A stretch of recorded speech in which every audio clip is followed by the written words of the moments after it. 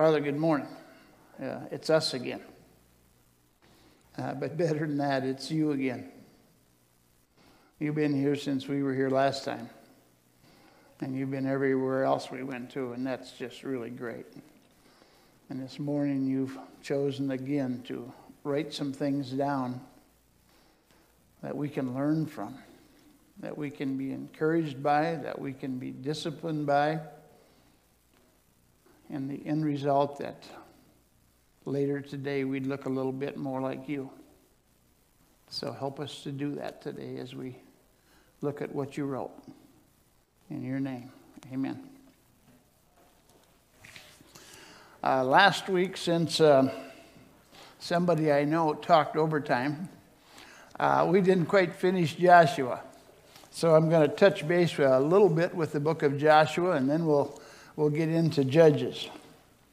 As you well remember, and that's the story of life, it was always disobedience on the part of the Israelites. And we all know about that too well. They were called to be a separate and a holy people. And they were neither separate or holy. They joined the look-alike crowd. They refused to completely kill off the Canaanites, but instead they intermarried with them. In Deuteronomy 7, God was very clear about that and told Moses, he said, when you go in, destroy everybody, the men, the women, the kids. So they went in, they destroyed the camels, and they destroyed the sheep, and they destroyed the men, and they destroyed kids.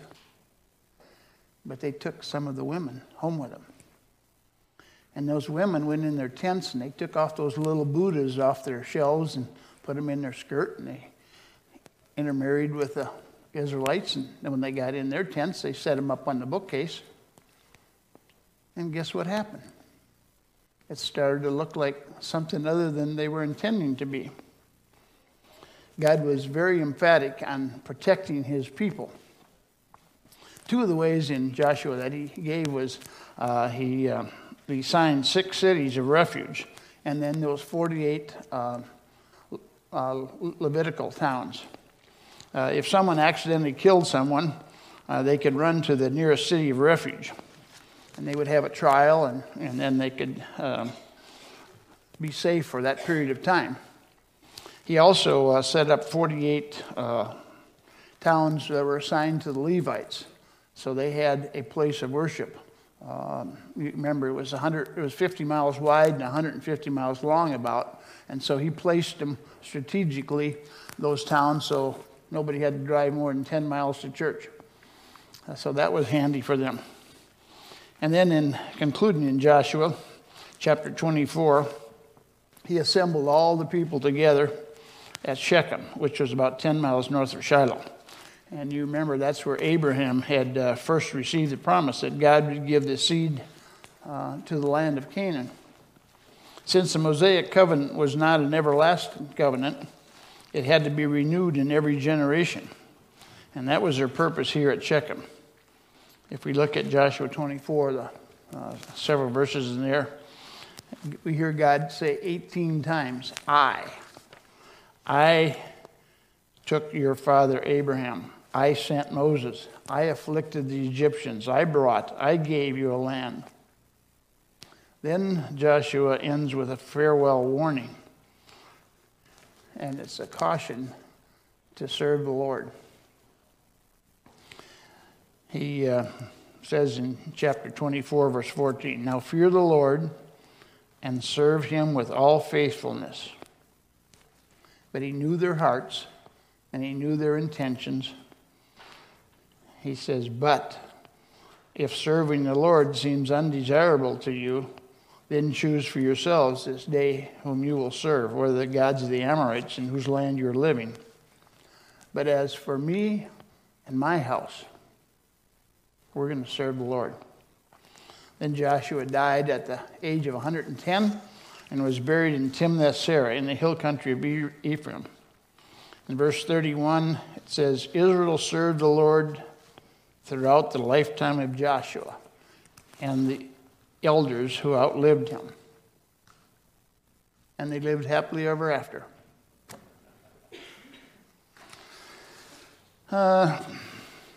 Turn the page. Now we're in Joshua. As you chuckled a little bit, you know that's not the case. They did not live happily ever after. God's plan for them was that they could defeat the Canaanites as a nation. As a whole nation, they would go in and defeat that land. And then he would take 12 individual tribes and divide it up so they had their own parcel. And that's what God did. Joshua 11 says, 23, then the land had rest from war. Sounds good. Chapter 13 starts out, when Joshua was old and well advanced in years, the Lord said to him, you're very old and there's still very large areas of land to be taken over.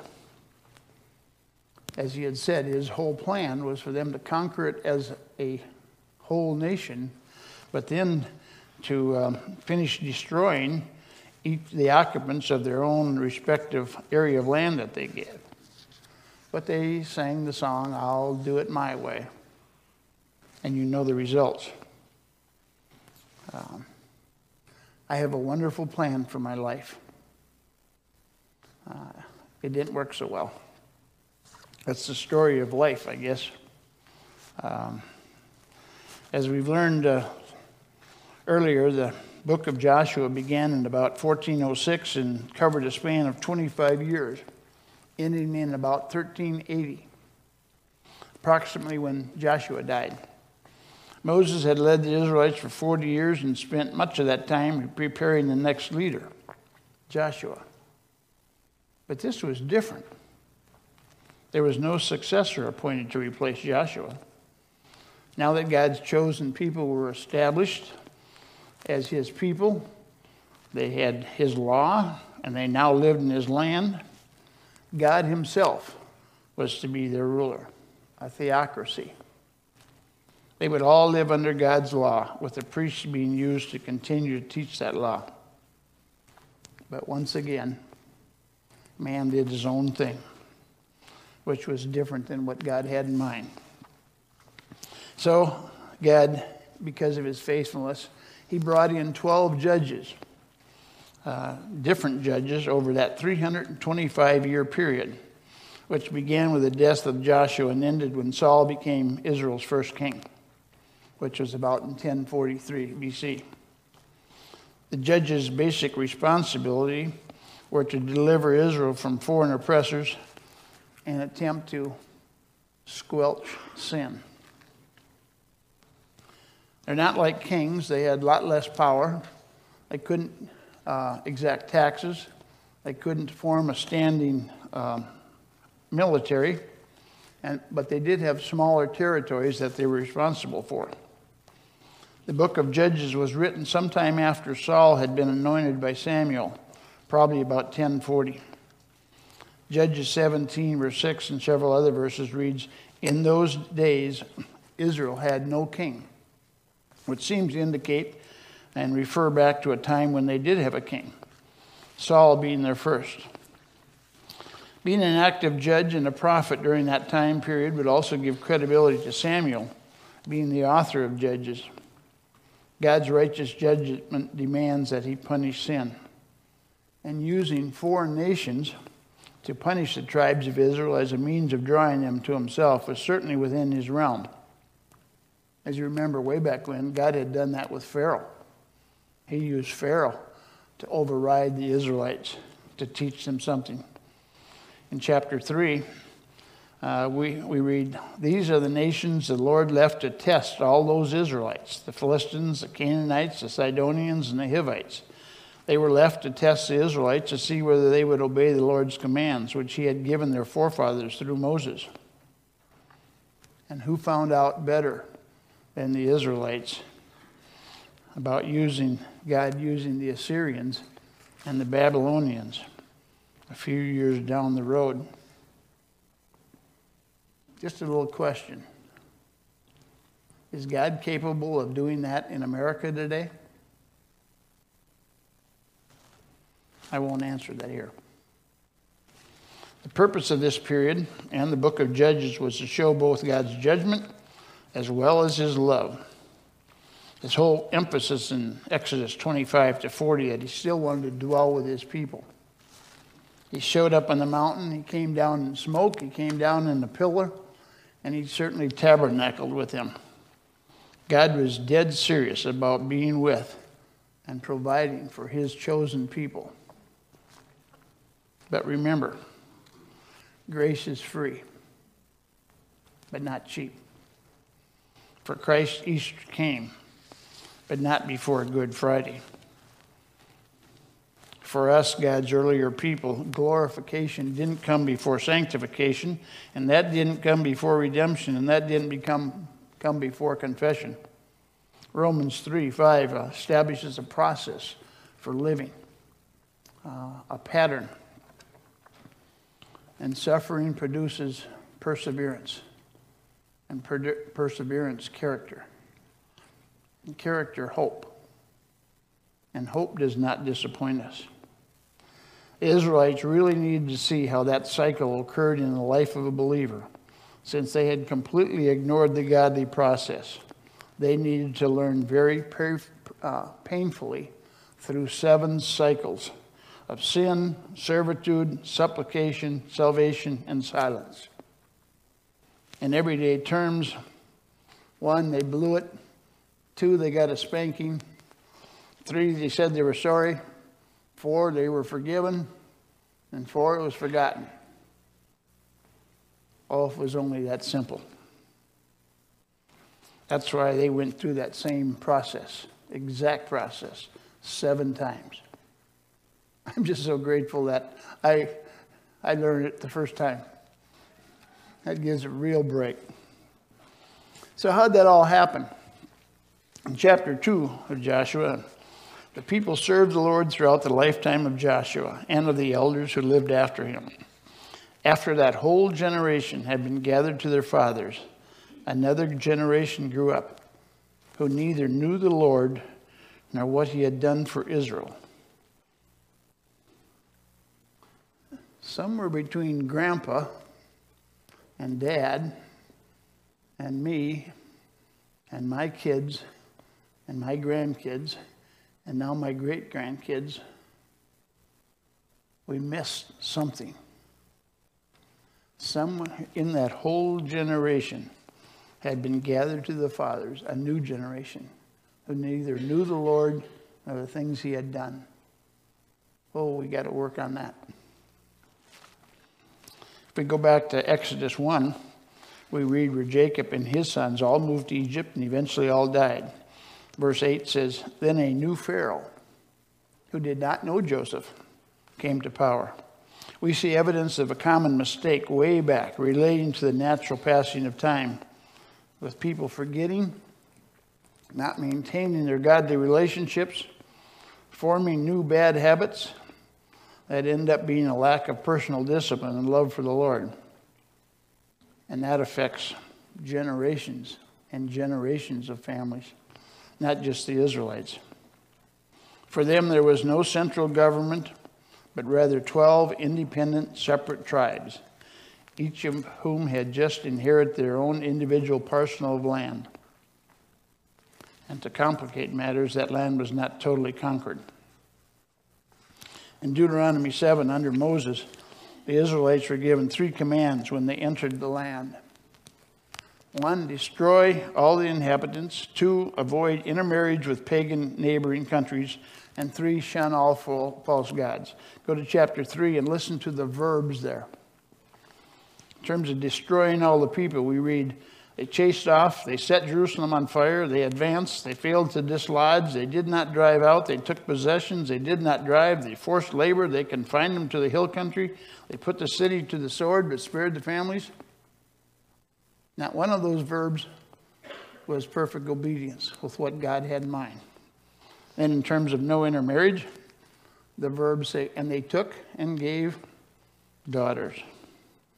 And the third one, do not worship foreign gods. The verb says they did not break down the altars. They did evil and served Baals. They followed and worshiped other gods, and they served other gods. You might find it a bit interesting and surprising who those foreigners were. They were all distant relatives. Sometimes we refer to, oh, that's my second cousin twice removed, or that's my daughter-in-law by love, or in some cases we say that's one of Uncle Herman's boys. You know how they were. That's how we approach it. The Israelites also had those relationships that had gone sour. The Midianites were descendants of Midian, the son of Abraham and Keturah. The Amorites were the result of an incestuous relationship between Lot and his youngest daughter, with the Moabites being a result of that same sinful relationship with his oldest daughter. Then there was the Edomites, descendants of Esau, the non-favorite son of Isaac. That gives us a perspective on who the Israelites were up against as they attempted to settle in the land. Most Israelites didn't really start out determined to be idolaters. They just added the idols to the worship of God, and soon found themselves beginning bit after bit after bit to do what came naturally, sinning. Even after all that, God in his mercy provided 12 different judges to help them conquer their territories and to provide some times of peace during that 325 years. When I was studying this part, I seriously wondered, what do I do with all this junk? I don't mean junk in terms of God's word. I mean, what was happening? Seems like you just kept doing the same old thing. Same sins. They got caught. They got punished. They cried. They said they were sorry. They called wolf, and God forgave them, and they started all over again. At one time, I came out of my office, and I came to Connie in the living room, and I says, honey, I'm tired of this. There's nobody going to be interested in hearing this, so why should I bother studying it? It's terrible. And then it kind of dawned on me. It wasn't my name on the line. It wasn't my glory that was being walked on and ignored. It wasn't my son who died for them. That put a whole new perspective on it for me. So please, bear with me as we read and take a close look at sin, repeated sin in the lives of some of our earlier relatives. There's several chapters of it, so if it gets a little boring, I thought, well, maybe we can just start in the back row and you can come up front one at a time and share some of your own, just to make it interesting. Okay, so we'll stick with the Israelites. Here's the pattern that we find beginning in Judges 3. First there was a sin, then there was a foreign nation that was her nemesis, then the judge that God used, and the number of years that they had peace before it started all over again.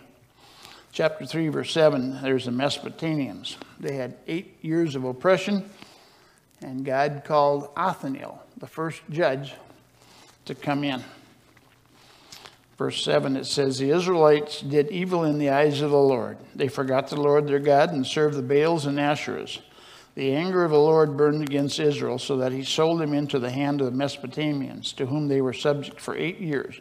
But when they cried out to the Lord, he raised up for them a deliverer, Othniel, son of Kenaz. Othniel, incidentally, was Caleb's younger brother. That puts him in pretty good standing in my book, I would think. The Spirit of the Lord came upon him, so that he became Israel's judge and went to war. The Lord gave Mesopotamia into the hands of Othniel, who overpowered them. So the land had peace for 40 years, until Othniel, the son of Kenaz, died. Next comes the Moabites with Ehud. Once again, the Israelites did evil in the eyes of the Lord. And because they did this evil, the Lord gave Eglon, the king of Moab, power over Israel.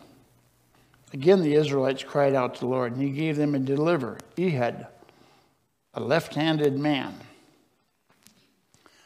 I won't read the details of the stabbing of a very fat king with an 18-inch dagger.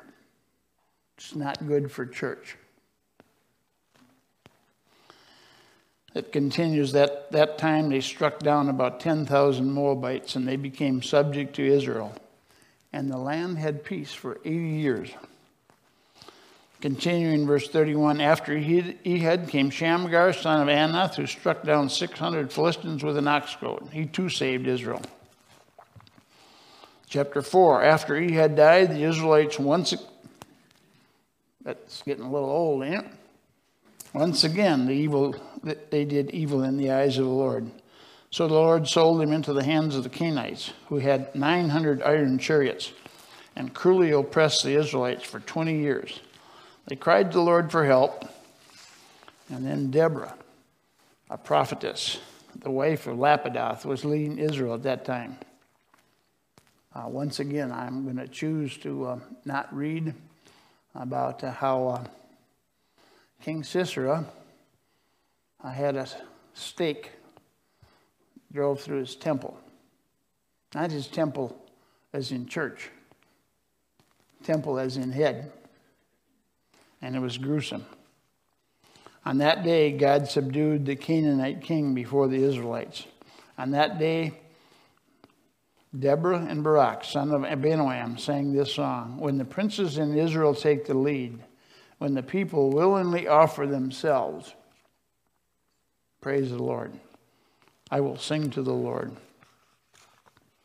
And in chapter 6, we got Gideon. You're probably more familiar with Gideon than any of them. The Israelites did evil in the eyes of the Lord, and for 7 years he gave them into the hands of the Midianites. The Midianites so impoverished the Israelites that they cried out to the Lord for help, and God sent them a prophet.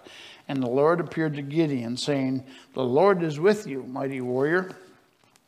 "But sir," Gideon replied, "if the Lord is with us, why has all this happened to us?"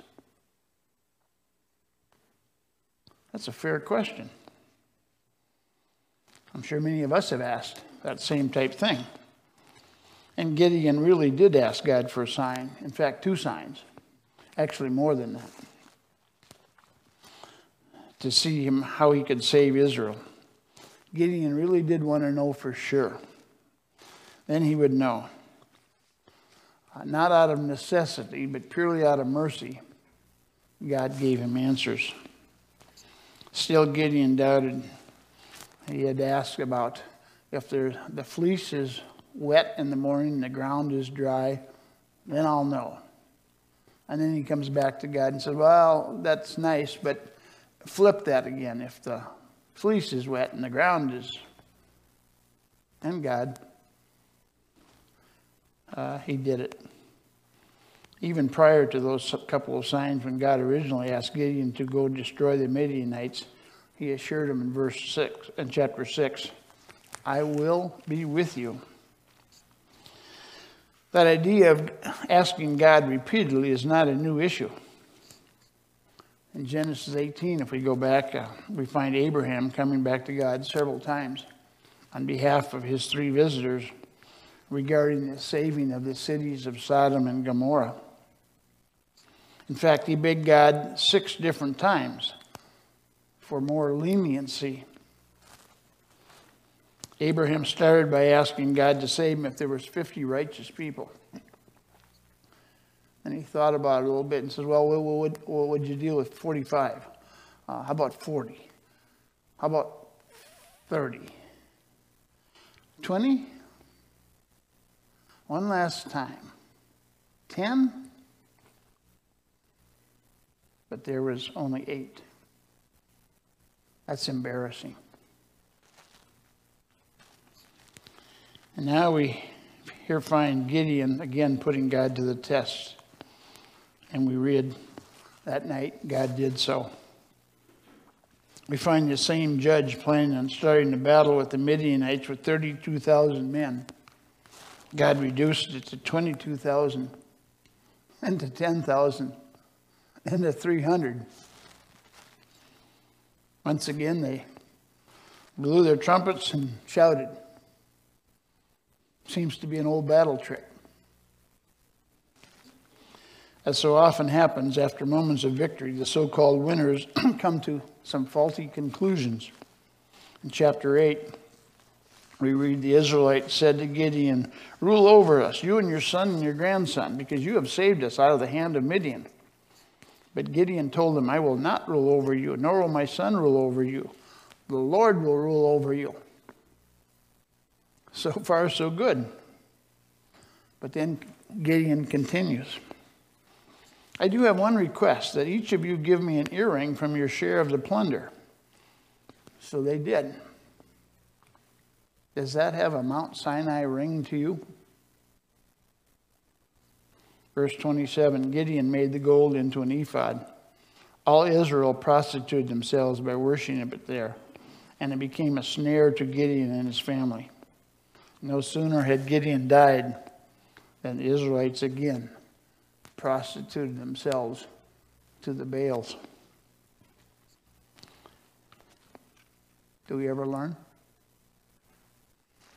Nevertheless, this merciful God gave the Israelites 40 years of peace.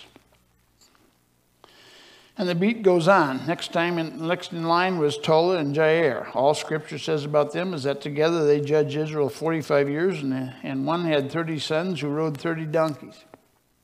Actually, donkeys were a sign of prominence at that time. With little fanfare, we come to the next 4 judges of Israel, Jephthah, Ibzan, Elon, and Abdon. And I couldn't have named one of them. Again, their prominence seemed to come in the fact that they had 30 sons and 30 daughters, or they had 40 sons and 30 grandsons, each who had their own donkey. During their time, Israel suffered 31 years under the bondage of the Ammonites, and only 6 years of peace. And now we come to the hero of our story. Or do we? It seems like Samson gets the most press in the Old Testament. At least if you're a 10-year-old boy and you want to be the toughest kid in class. Actually, we now come to a judge who we might say has real potential. After suffering at the hands of the Philistines for 40 years, the Israelites were certainly looking for someone who can bail them out once and for all. And many of us are still looking. Chapter 13, verse 2 says, a certain man of Zorah named Manoah from the clan of the Danites had a wife. Her name wasn't even mentioned. Who was sterile and remained childless. Sterile, barren. God made a promise. Abraham, Isaac, and Jacob, and says your kids will be as many as the stars of the sky and the sands of. And yet the first 3 ladies, or the 3 first ladies, were all barren. And then comes Elkanah and Hannah and Zechariah and Elizabeth. God can work out of a hole anytime he wants, under any circumstances. And we see that time and time again. Maybe looking at their kids, we see some hope. Verse 3 says, the angel of the Lord appeared to her and said, you're going to conceive and have a son. You are to drink no wine. No razor may be used on his head, because the boy is to be a Nazarite, set apart to God from birth. And he will begin, notice that word, he will begin the deliverance of Israel from the hands of the Philistines. Manoah prayed to the Lord, O Lord, I beg of you, teach us how to bring up the boy who is to be born. The woman gave birth to a boy and named him Samson. He grew and the Lord blessed him, and the Spirit of the Lord began to stir him. That's a good time probably to stop reading about Samson. Chapter 14, verse 1. Samson went down to Timnah and saw a young Philistine woman. When he returned, he said to his father and mother, I have seen a Philistine woman in Timnah. Now get her for me as my wife, They replied, "Isn't there an acceptable woman among your relatives or among all our people?" Bad question. Bad parenting. But Samson said to his father, "Get her for me. She's the right one for me." Then he went down and talked to the woman, and he liked her. For the rest of Samson's life, we read of inconsistencies. One day, in chapter 16, we see one day Samson went to gaze, where he saw a prostitute. Gazing can be dangerous. Later on, King David tried that. Verse 4, sometime later he fell in love with the woman in the valley of Sorek, whose name was Delilah. That night, laying in bed, not being able to sleep, two parents had to say, "Honey, where did we go wrong?" And I don't know if they ever answered that question. Many of us know the rest of the story and the outcome with Delilah. Delilah won temporarily. Chapter 16, verse 16. She prodded him day after day until he was tired to death. So he told her everything, and his strength left him. He awoke from his sleep and thought, "I'll go out as before and shake myself free." But he did not know that the Lord had left him. That's got to be the saddest verse in the Bible. He did not know that the Lord had left him. We got to take very, very short accounts spiritually. Verse 21, after the Philistines finally captured Samson, they gouged out his eyes. Ironically, or maybe not so, Samson said earlier, "I have seen a Philistine woman in Timnah. I want her." Is it possible that we see too much? Then the Philistines took him to Gaza to grind grain in the prison. As his hair grew back, so did his strength. His last moments involved his entertaining the Philistines and pulling down 2 pillars on the temple of Dagon. Verse 30, thus he killed many more when he died than while he lived. He led Israel 20 years. Chapters 3 to 16, we just heard about 12 judges. Their sole purpose to be used to save 12 tribes. How'd they do? I'm sure we all cringe a bit that we heard about names and behavior, but God will ultimately be the judge, of course. Part of that answer is in Hebrews 11, where we find 4 of those judges listed there. Perhaps I need to not be quite so critical so soon. Chapter 17 to 21 don't improve much. The moral failures continued. Micah had a shrine, installed one of his sons to be the priest. Then a young Levite, who was not of the family of Aaron, joined in for the priestly duty. And you know how God had established who could be his priest. Again, simply a result of 18:1. In those days, Israel had no king. We find the tribe of Dan not accepting their allotment and location, so they moved north, settled there, and set up for themselves idols. Verse 31, they continued to use the idols Micah had made all the time the house of God was in Shiloh. Judges 19, just like Genesis 19, is another unreadable section. Just like we see in the news, warnings every night on the news. Caution, this video may be harmful to you. That's what was happening there.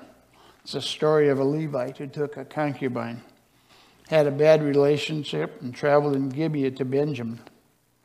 Again, we're back to Sodom and Gomorrah, another homosexual attack, ending in bloodshed and distribution of body parts. I say that silently. to each of the 12 tribes of Israel. The end result was nearly a complete extinction of one of the tribes, Benjamin. Incidentally, Saul and Esther and Paul were all from the tribe of Benjamin. As we close with the book of Judges, it certainly causes us to reflect on 3 separate periods of the history of mankind. We look at Noah's time. It says, and it repented God that he had made man. Now in the Judges' time, we've heard so many times, and everyone did was right in his own eyes. Now in 2023, can man confront God any more brazenly than we're doing today? About 500 years later, the same chosen people of God took another trip to Babylon and back. Once there as captives, someone wrote in Psalm 137, by the rivers of Babylon, we sat and wept when we remembered Zion. There on the poplars we hung our harps, for there our captors asked us for songs.